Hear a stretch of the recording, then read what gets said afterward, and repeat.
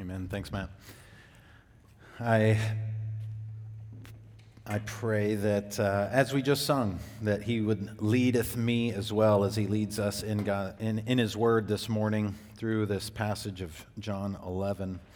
If you haven't turned there, let me encourage you to do so, to read the conclusion of this story of Lazarus. And as I begin to get into that story, I want you to have the idea of a substitute in your mind. And some of you that are teachers, this may resonate. It may be close to you as well. And as a kid, I don't know about you, but some of us remember in high school, getting a substitute was like amazing.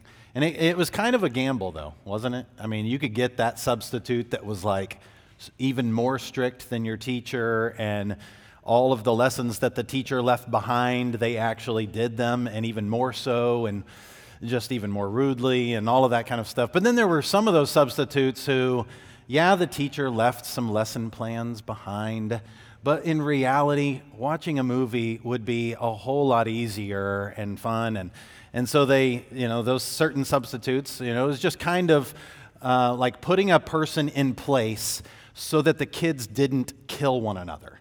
Essentially, and you teachers and principals are kind of like, yeah, that's kind of the thing. And did you not hear the text that was read? Like the council that we're reading about, they gathered together and said it would be better for one to die than the people die. And this is, in fact, a silly idea, but one in which we get our understanding of substitute in Jesus Christ, that Jesus Christ became our substitute. And when we think of a substitute in a class situation, it's someone who stands in the place of, someone who takes the responsibility of another who is not there. And that happens in the classroom, but it happens most beautifully in Jesus Christ. And Jesus taking our place, Jesus becoming our substitute, Jesus dying and serving in our place, bearing the weight of our sins. And this text, while we're not even to the cross and the resurrection yet, it hints at that. It points us towards that, and it shows us that Jesus is going to be like the sacrifices of the Old Testament, that He's going to die in the place of those. And so there is good news in these, what seem like just simple responses to what happened earlier in John chapter 11.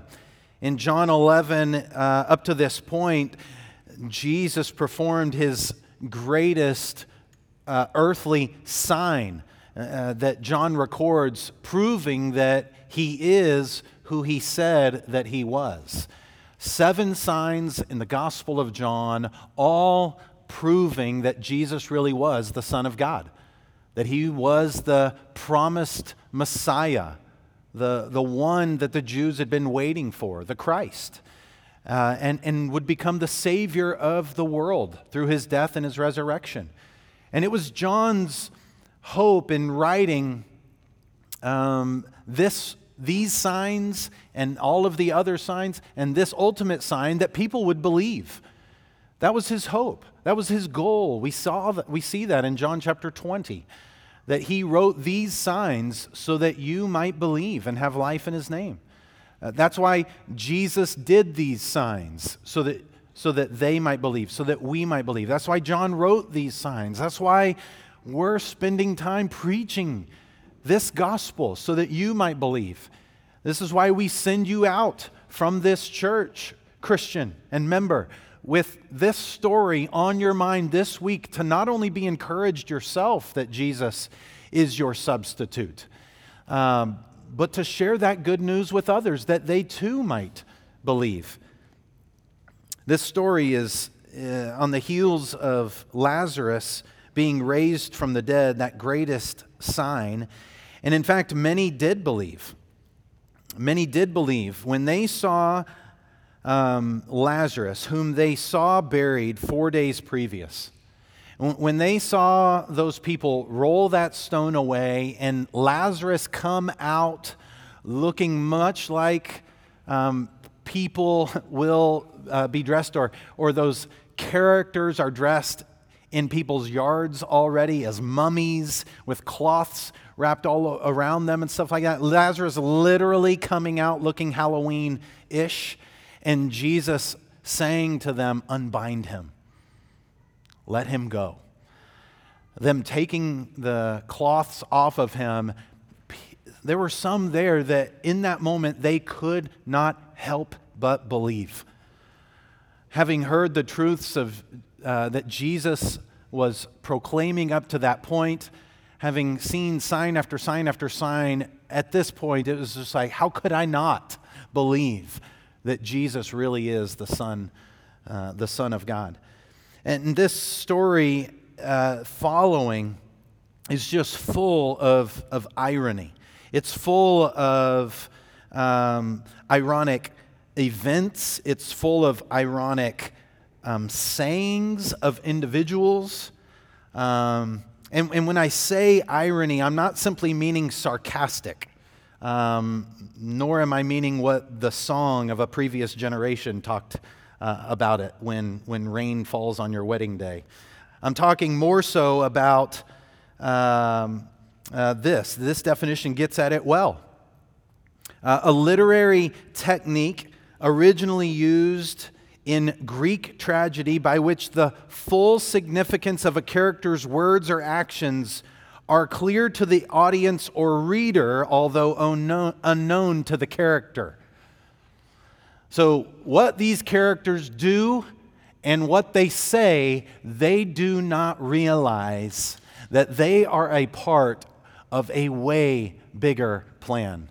A plan of God, the sovereign will of God, that God is going to use what they think are individual actions and words. He's going to use them to bring about His own plans and His own purposes for the salvation of all of His lost sheep. And that's good news. So when you're taking notes this morning, I ultimately want us to really understand and believe what Caiaphas said is actually true, that it really is better that one man should die for the people. What Caiaphas says you need to believe is true. It is good.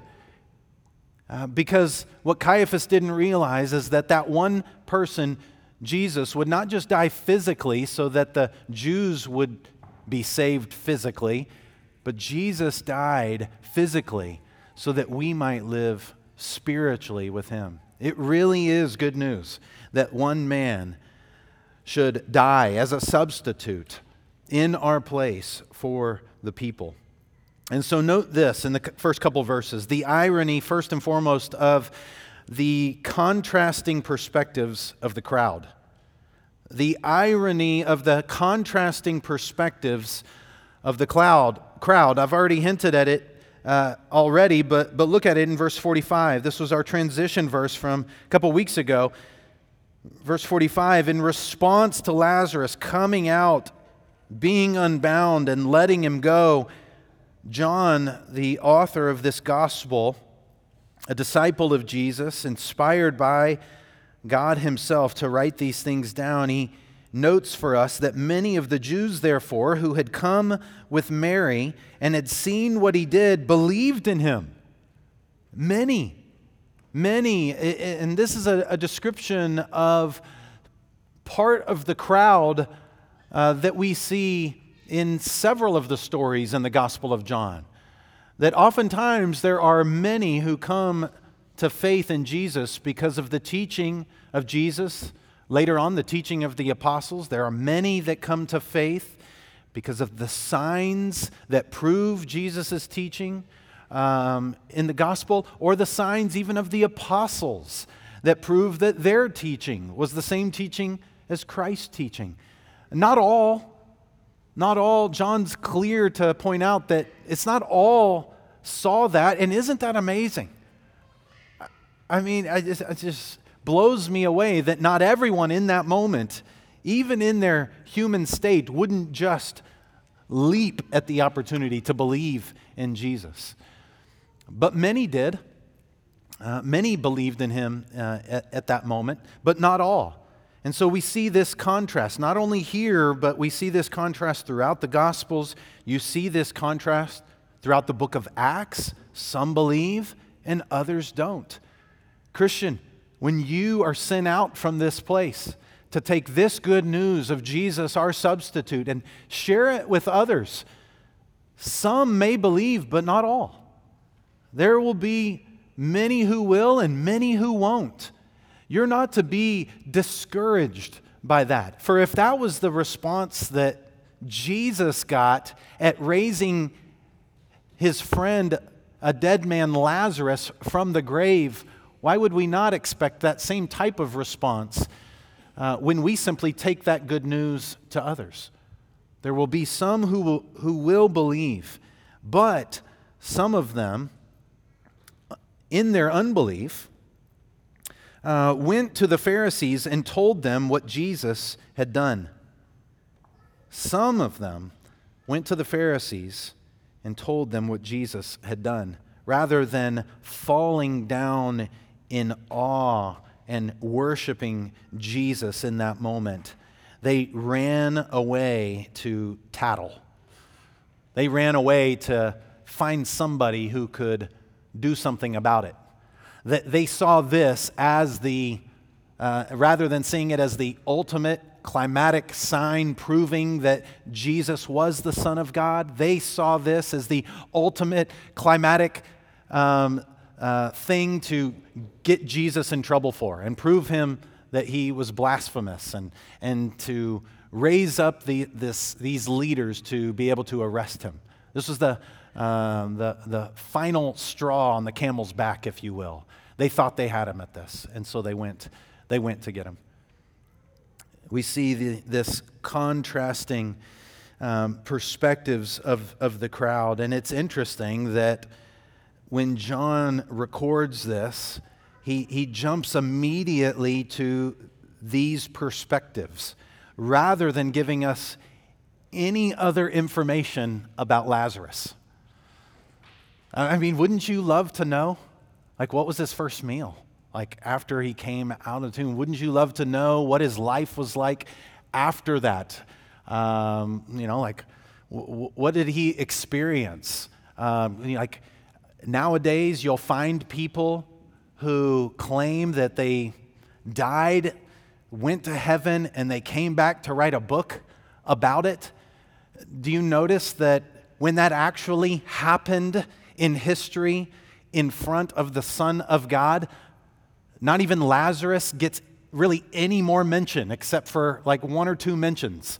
Being at a dinner in chapter 12 and being tried to be killed because people are believing that he's walking around. That's all he gets later after this. You don't hear Lazarus' story. Why? Because Lazarus is not the point. The point is that Jesus is the Son of God, and he has the power to raise people from the dead, and he has the power to forgive people of their sins and offer life to those who believe in him. And so the focus does not go onto Lazarus at that point. The focus goes on to what people's response were to Jesus. Belief or unbelief. And again, let me encourage you, as you go out from this place, let not the attention be on you and who you are and what your life has been like. Let the attention be on Christ.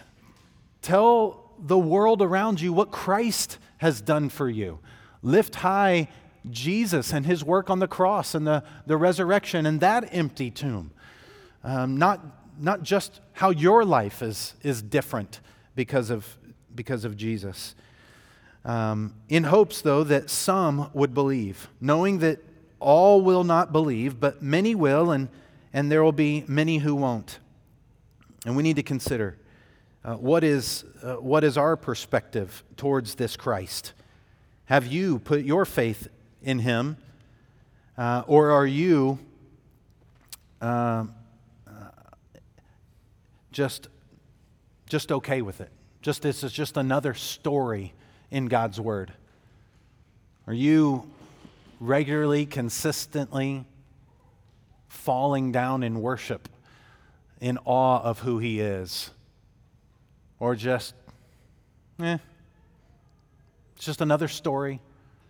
Are you believing and walking in obedience to Him and dying to know more about Him and treasuring God's Word? Or are you just going about your normal life as these unbelievers did? They had been trying to catch Jesus up to this point over and over and over, and they finally thought they had Him. Ask the people that you talk with, what is their response to who Christ is? Belief or unbelief? We have to consider that. And the ironic thing is that God would use their unbelief and their actions of going to tell the Pharisees to bring about His ultimate plan of salvation for the others in this group, those who believed. God's going to use it. They think they're in control and they're going to go and bring about the plan to arrest Jesus, but God is going to use that to bring about the salvation of those on the other side of the coin who believed. That's the irony there. But then after John describes this ironic, contrasting perspectives of the crowd, he then lays out the ironic, cowering proposals of the council. The ironic, cowering, or you might say fearful proposals of the council. This is seen in 47 through 50, where it said, after the crowd had gone to the Pharisees, it says that the chief priests and the Pharisees gathered the council. And the council would have been a group of like 70 religious leaders. The Pharisees themselves had no judicial, executive, legislative powers in and of themselves. They couldn't really do anything about Jesus themselves. But some of them were a part of a larger group called the council or the Sanhedrin. And that Sanhedrin could do something about it. The Sanhedrin is not something that's really mentioned in the Old Testament, but something that was probably developed between the Old and the New Testaments in that intertestamental period, where this council of 70 that included some Pharisees, but a majority of Sadducees, as well as priests and ultimately the chief priest, where this group would be able to be both the judicial, legislative, and executive branch all wrapped into one. Another reason why we have them separated, a balance of powers here in America. This group took them all under one, and they would act so that the Roman authorities who were above them wouldn't act. You see, so this council is coming together to try to handle Jewish affairs on their own so that it doesn't become known, so it doesn't become known by the Roman authorities and they start doing something about it. And so this council gathers together. The Pharisees bring them together and they said, "What are we to do? For this man performs many signs." It couldn't be denied that Jesus was performing these signs. They had to acknowledge that before this group. This man is doing many signs. We just saw him raise a man that was buried 4 days earlier. He's doing all of these many signs. What are we to do? And in 48, if we let him go on like this, everyone will believe in him. And the Romans will come and take away both our place and our nation. Can you hear the fear in their response?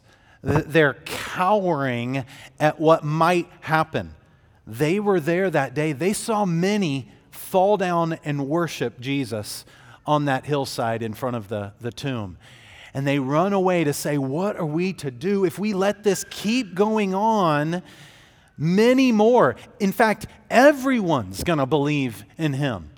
And then the Roman authorities will rise up, and they're going to take away our place, i.e., the temple, and our nation, our identity as Jews. They're going to take away these things from us because they're going to see this as a lack of control. They're going to see this, and not only that, but these leaders are going to they're trying to fight against that and trying to do something about it because they don't want to lose their power. They don't want to lose their position of authority. They don't want the Romans to usurp their Jewish rule at this time. So they're trying to save face. They are fearful that the Romans will take away their place and their nation, that they'll lose their power and their authority. And so the council, their cowering proposal is what are we to do? Funny thing is that later in the story of the New Testament, in the book of Acts, chapter 4, verse 16, a similar question is asked of Peter and John when they stand before the council, and it says, what shall we do with these men? For that a notable sign has been performed through them is evident to all the inhabitants of Jerusalem, and we cannot deny it. The book of Acts is the continuing work of God through the Holy Spirit and through the apostles, the continuing proclamation of Jesus Christ to the ends of the earth. It's the continuing of that work. And a very similar question is asked of them that was asked of Jesus in this place. And so Caiaphas comes against that. The council just really doesn't know what to do. They're cowering, they're fearful, they're afraid in this moment. And so Caiaphas steps in and speaks. One of them, Caiaphas, who was high priest, note, that year. John is going to point out the fact that he was the high priest that year, the year that this happened. High priests in the Old Testament were high priests for life. But up to this point, or at this point in history, high priests ruled as long as they were fit. Caiaphas' father-in-law was high priest and no longer at this point. Even though he still has influence, Caiaphas, Annas' son-in-law, is now high priest this year and will be high priest when Jesus dies. Not too much further in the story, will be the high priest later when Stephen is questioned himself. And so Caiaphas speaks up and says to them, you idiots. I mean, not really, but that's essentially what he's saying. He's like, you know nothing at all. Isn't that the definition of idiot? You don't know what you're talking about. Nor do you understand that it is better for you that one man should die for the people, not that the whole nation should perish. Caiaphas sees the problem as the leader of this council of 70. He says, you don't know what you're talking about. Don't you realize that if we kill him, then the Romans won't take away our place, our temple. They won't take away our nation, our identity as a people. And so Caiaphas' proposal, in fear of losing his own place as high priest that year, he's got re-election coming up, right? You know what happens when re-election's coming up? He knows that he's got to do something about that. So he'd rather put one to death rather than him lose his place as high priest that year or the next year. And so he puts forward this proposal to be able to protect themselves. And the reality is that this is what the world has been doing since the beginning of time. was obviously doing during Jesus' time, and Christian church, it's gonna be what continues to happen in our day and age as well. And lest we as Christians just simply look out at the world and look down upon them and judge them, you too did these things and would be doing these things were it not for the grace of God. So please hear me when I say that. As Christians, we don't have to make fearful, cowering proposals to protect our place or our identity. Jesus has done that for us. But the world is still doing this against Christ and against Christ's church, the bride. People that do not want their place or their identity taken from them are going to attack those who they see as threats. People who don't want their power or their authority on this earth and in this life are going to attempt to protect it and attack. And so you, in this day and age, saw Christ and his believers attacked with fearful proposals, cowering proposals to do away with them so that they could keep their nation and their temple. The same thing happens in the book of Acts. They're trying to do away with the church. All the way up in Acts chapter 8, the persecution, the martyrdom of Stephen enters in this season of persecution, and all of those who believed, these many who believed in this passage, are then scattered around the world because they're being persecuted and killed for their faith, because others are fearful that their temple, they're fearful that their nation and their identity is going to be taken from them. And Christians and churches are still being attacked by the world because they don't want their freedoms, their rights. They don't want their identities, as they see it, taken from them. And neither did we before God entered into our lives and opened our lives and opened our eyes and saved us. None of us liked it when our opportunities for sin and our identities and powers and freedoms were taken from us. We fought against that until we realized that our sin was against a holy and just and righteous God who will judge in the end, and yet by grace offers us forgiveness and love and forgiveness. We didn't like that, and so we rebelled against it. And the world does the same thing. When you go to work tomorrow, there are going to be people who question and eventually even attack your faith and attack your identity as a Christian. Religious freedom is being attacked in our nation by people who disagree with us. It may feel uncommon to us as Americans. This is not uncommon to Christian church history and to many of the Christians around the world. And so we need to be ready for that and to be ready to persevere, because we don't have to fear and fight back ourselves, because we have one whom has already identified himself as the true and better place. In John chapter 2, Jesus, who said, "I'm the true and better temple, so that even when your temple is destroyed, I'll build it back up in 3 days." Jesus said that all who would come to him and believe in him, repenting of their sins, would be like stones built on top of the chief cornerstone, they themselves being the very temple of God, because the Holy Spirit of God dwells in them.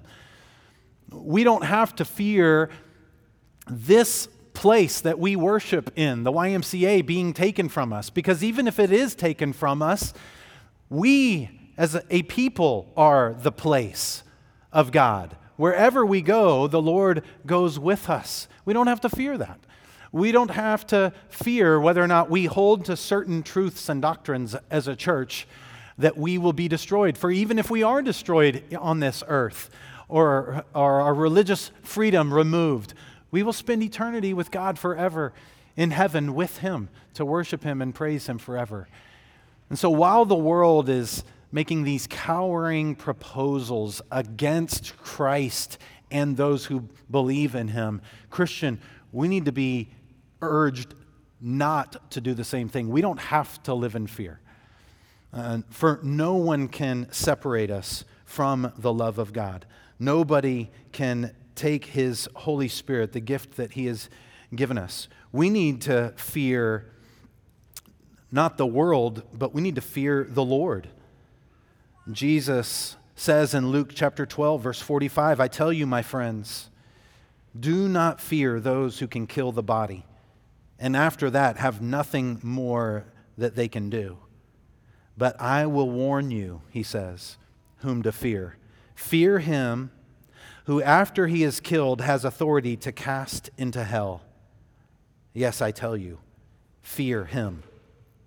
Jesus urges us and the crowd that was listening that day and me in just simply reading Christ's words and attempting to warn you not to fear the people of this world, people here on this earth, that they may can persecute you, even martyr you for your faith. Don't fear them though. Fear the one who, after taking your life from you, can cast you away from the very presence of God forever in hell.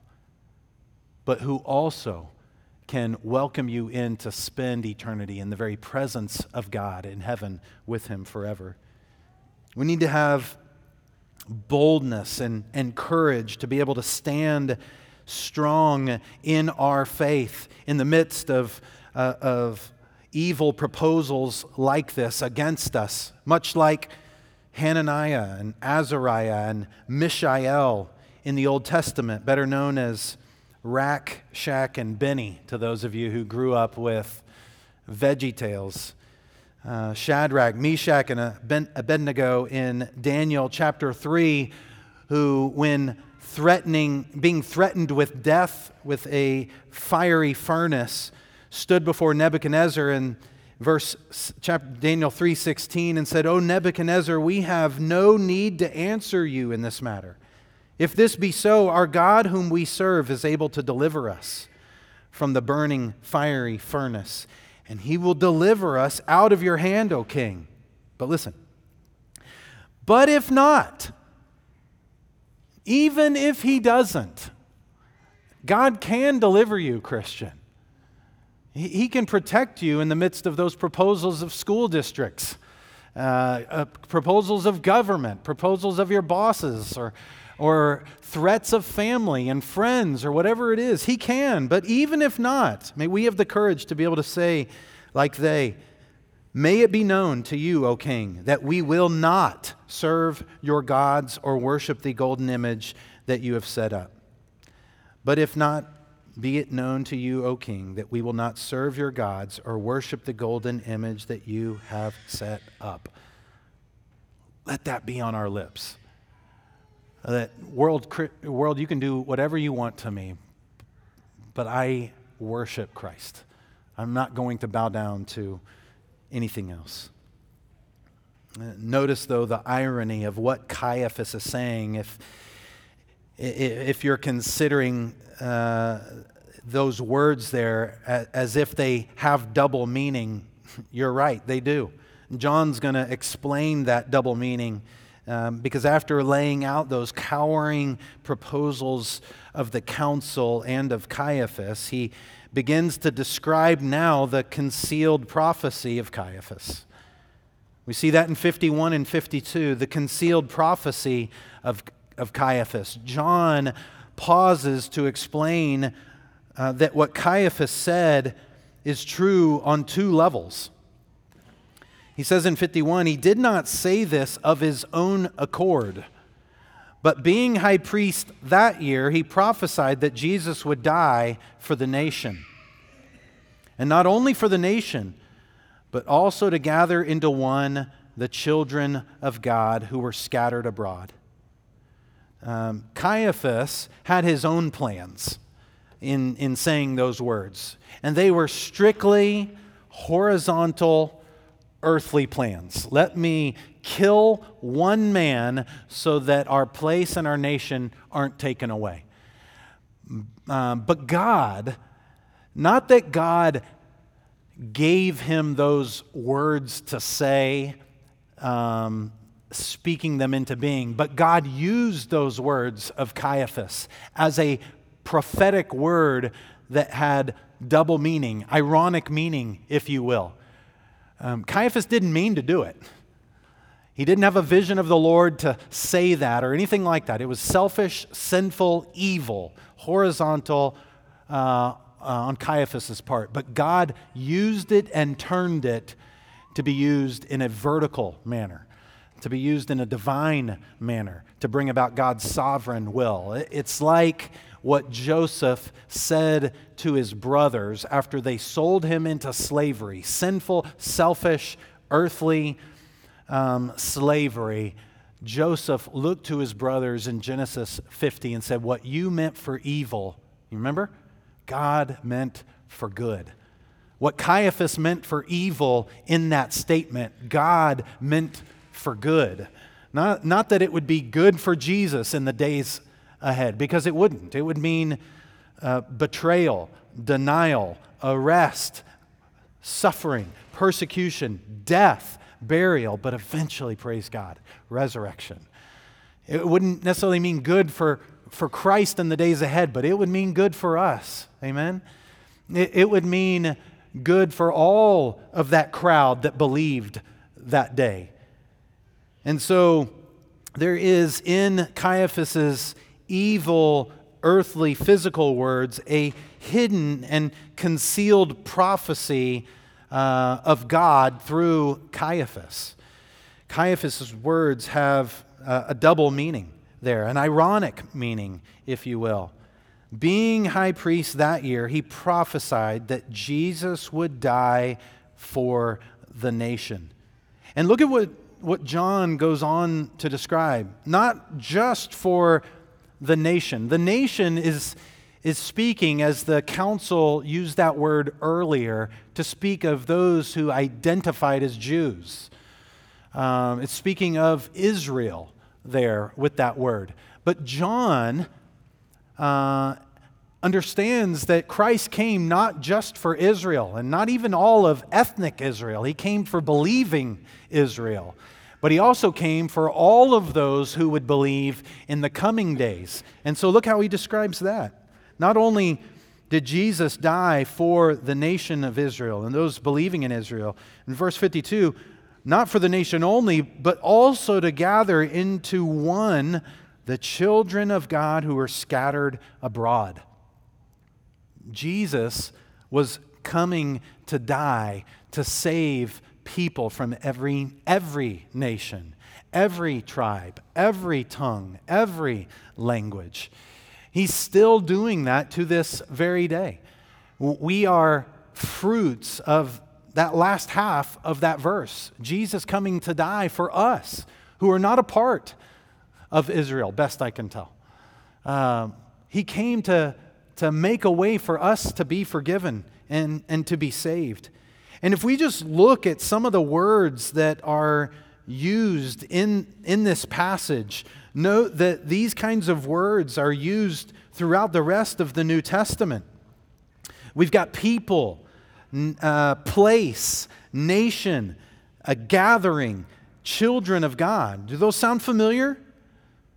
All of those words are used to describe the church in the New Testament later on.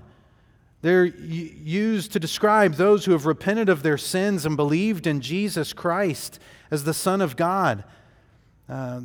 We as Christians are literally called the temple of the Holy Spirit. We are gathered together into one as Christ's body. We are the place where His Spirit resides. We are a people. We who were not a people are now a people. We are children of God because we've been adopted into God's family. And so John is stepping back for just a moment in these verses after recording Caiaphas' words and the council's proposal.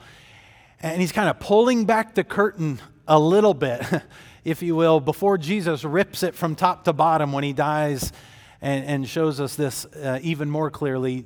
John is trying to say Jesus is coming to make a new people from all the peoples of the earth.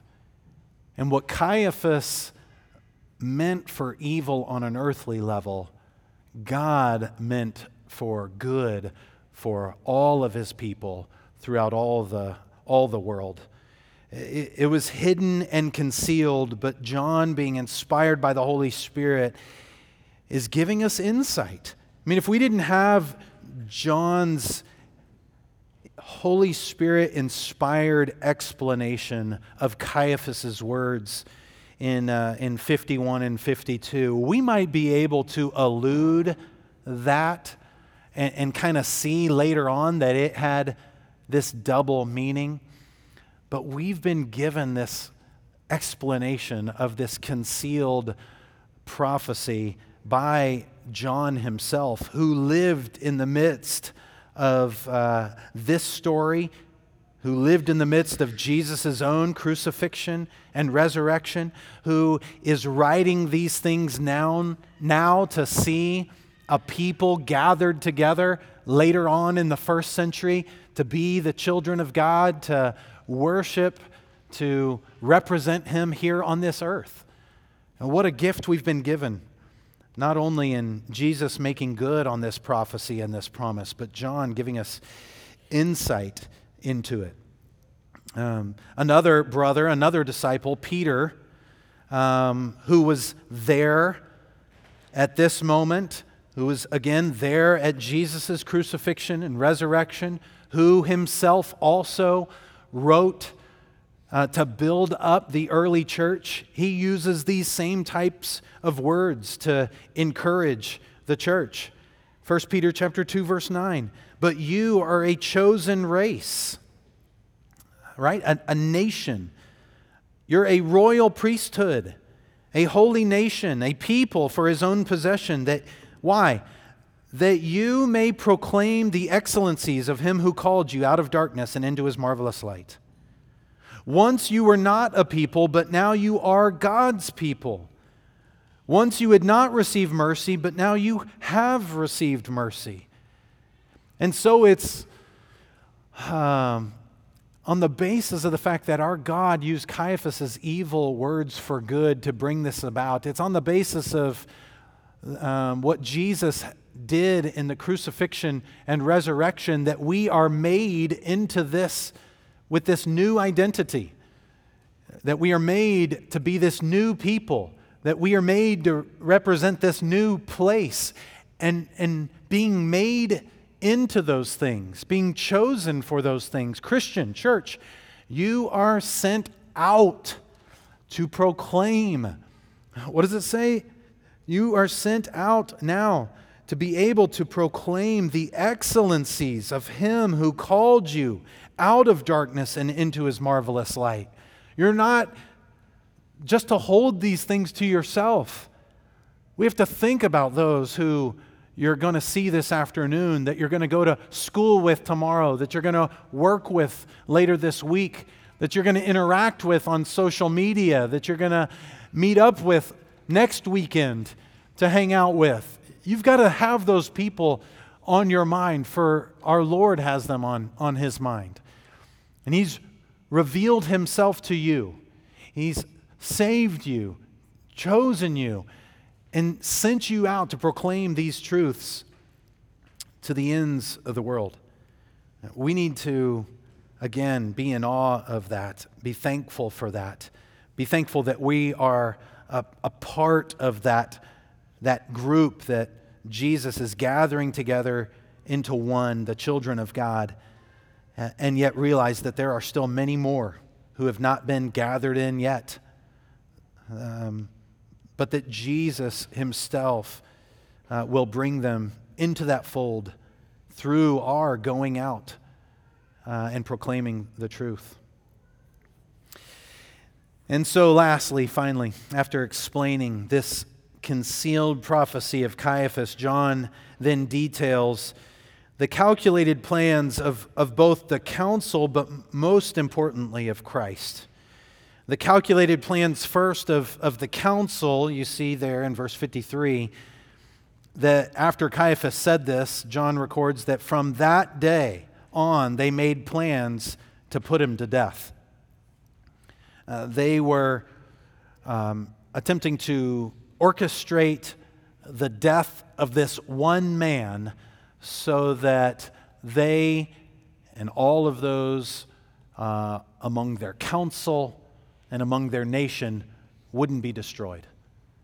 And they were doing everything they could to bring about his death. And if I could just fast forward into the next chapter, it's not just Jesus that they have a problem with. It's Lazarus too. In fact, many believed because of what Jesus did that day, but John records later on in chapter 12, verse 10, that many others believed simply because Lazarus was walking and talking again. And so this same council is going to make plans to put Lazarus to death as well. And they are attempting to make plans or calculating plans to be able to take Jesus out. Just note how ironic that really is. Their very plans to kill Jesus is what is going to be used by God to bring about the salvation of all who believe. God is using their evil to bring about his sovereign plans. But Jesus, on the other, has, I would say, even more calculated, even more intentional, more sovereign plans. In 54, Jesus, therefore, no longer walked openly among the Jews, but he went from there to the region near the wilderness, to a town called Ephraim, and there he stayed with the disciples. Jesus knew their plans, and he also knew it wasn't his time. It wasn't his hour yet. Not too many days later, and it would be his day, it would be his hour. And he would willingly allow himself to be arrested. Jesus said, "No one takes my life from me, but I willingly lay it down of my own accord." Jesus, it was not his day, it was not his hour at this moment. But the time would come in days ahead when his day and his hour would come, and he would gladly give up his life to save a people for himself. For his own name's sake, for our good, and for others' salvation as we take that good news to the world. Jesus really is the greatest substitute. And when you consider this dying in the place of, that Caiaphas evilly prophesies and proposes there before, one can't help but look forward to what Christ will do. Obviously, he will die. He will be buried, and yet he will rise from the dead. One can't help but look backwards as well and think about how the high priest that year, way back in the past, Caiaphas that year, was to representatively offer an animal as a sacrifice and to take its blood and sprinkle it in the most holy place, to be able to cleanse it. And then was to take another goat, another animal, and lay its hands on that animal, confessing the sins of all of the people of Israel on that goat, and then to take that goat and to send it out into the wilderness to be what was called the scapegoat. And Jesus is being foreshadowed here as both high priest, the great high priest, who will make an offering once and for all for the forgiveness of sins. He'll also be the Lamb of God who will shed his blood for the forgiveness of sins. For without the shedding of blood, there is no forgiveness of sins. And he'll also be the scapegoat. He will die, he will have the sins of all of God's people placed on him to bear them himself in the midst of the wilderness. Jesus here is the ultimate substitute. And so I want you to realize that though Caiaphas didn't mean it in this way, his words really are true. That it really was good. And it really is good news for one to die in the place of the many. Let's pray. Father, I thank you that your plan before the foundation of the world came to fruition in Jesus Christ. Even as you used the evil words of Caiaphas, the fearful proposals of the council, Lord, the unbelieving crowd, to bring them about, just shows your might and your power, your commitment to bring about your plans that you made before the foundation of the world. Jesus, thank you for willingly leaving perfect fellowship with God in heaven to wrap on flesh, to live a perfect and sinless life that we couldn't live, and then to willingly lay down your life and die on the cross as our substitute, to die in our place, to take our sins upon yourself, and for a moment, for the very first time in all eternity, have the face of your Father turned away from you, so that his face might be turned towards us. Jesus, thank you for being the great high priest, the Lamb of God who takes away the sins of the world, and the scapegoat that we might be called children of God. Lord, I pray that you would help us to get in on your plans for the salvation of people from every tribe, every tongue, every language. That we wouldn't live simply to protect our plans or to protect even our church or to protect even our people, Lord, but we would live generously, sacrificially, missionally, Lord, going out to be the church in the world, to proclaim the excellencies of the gospel of Jesus Christ, being willing to suffer, for you suffered for us. Lord, we know that we could only do that, not in our own strength, not in our own power, but in the power of your Holy Spirit, in the power of the one whom you have sent to be with all who have believed. So, Lord, strengthen us as we go out this week and we face an unbelieving crowd with evil, fearful proposals against us. Lord, let us trust that even in our own life, what is meant evil against us, you can use for good for us and for your glory and for others' salvation, as you have done in history past. Lord, encourage us as your church this week. And I pray that by proclaiming your word, Lord, you would use that means that many, some, even one, might believe today and trust you, Jesus, as their substitute who died in their place. We ask and pray all of this in Jesus' name and for Jesus' sake. Amen.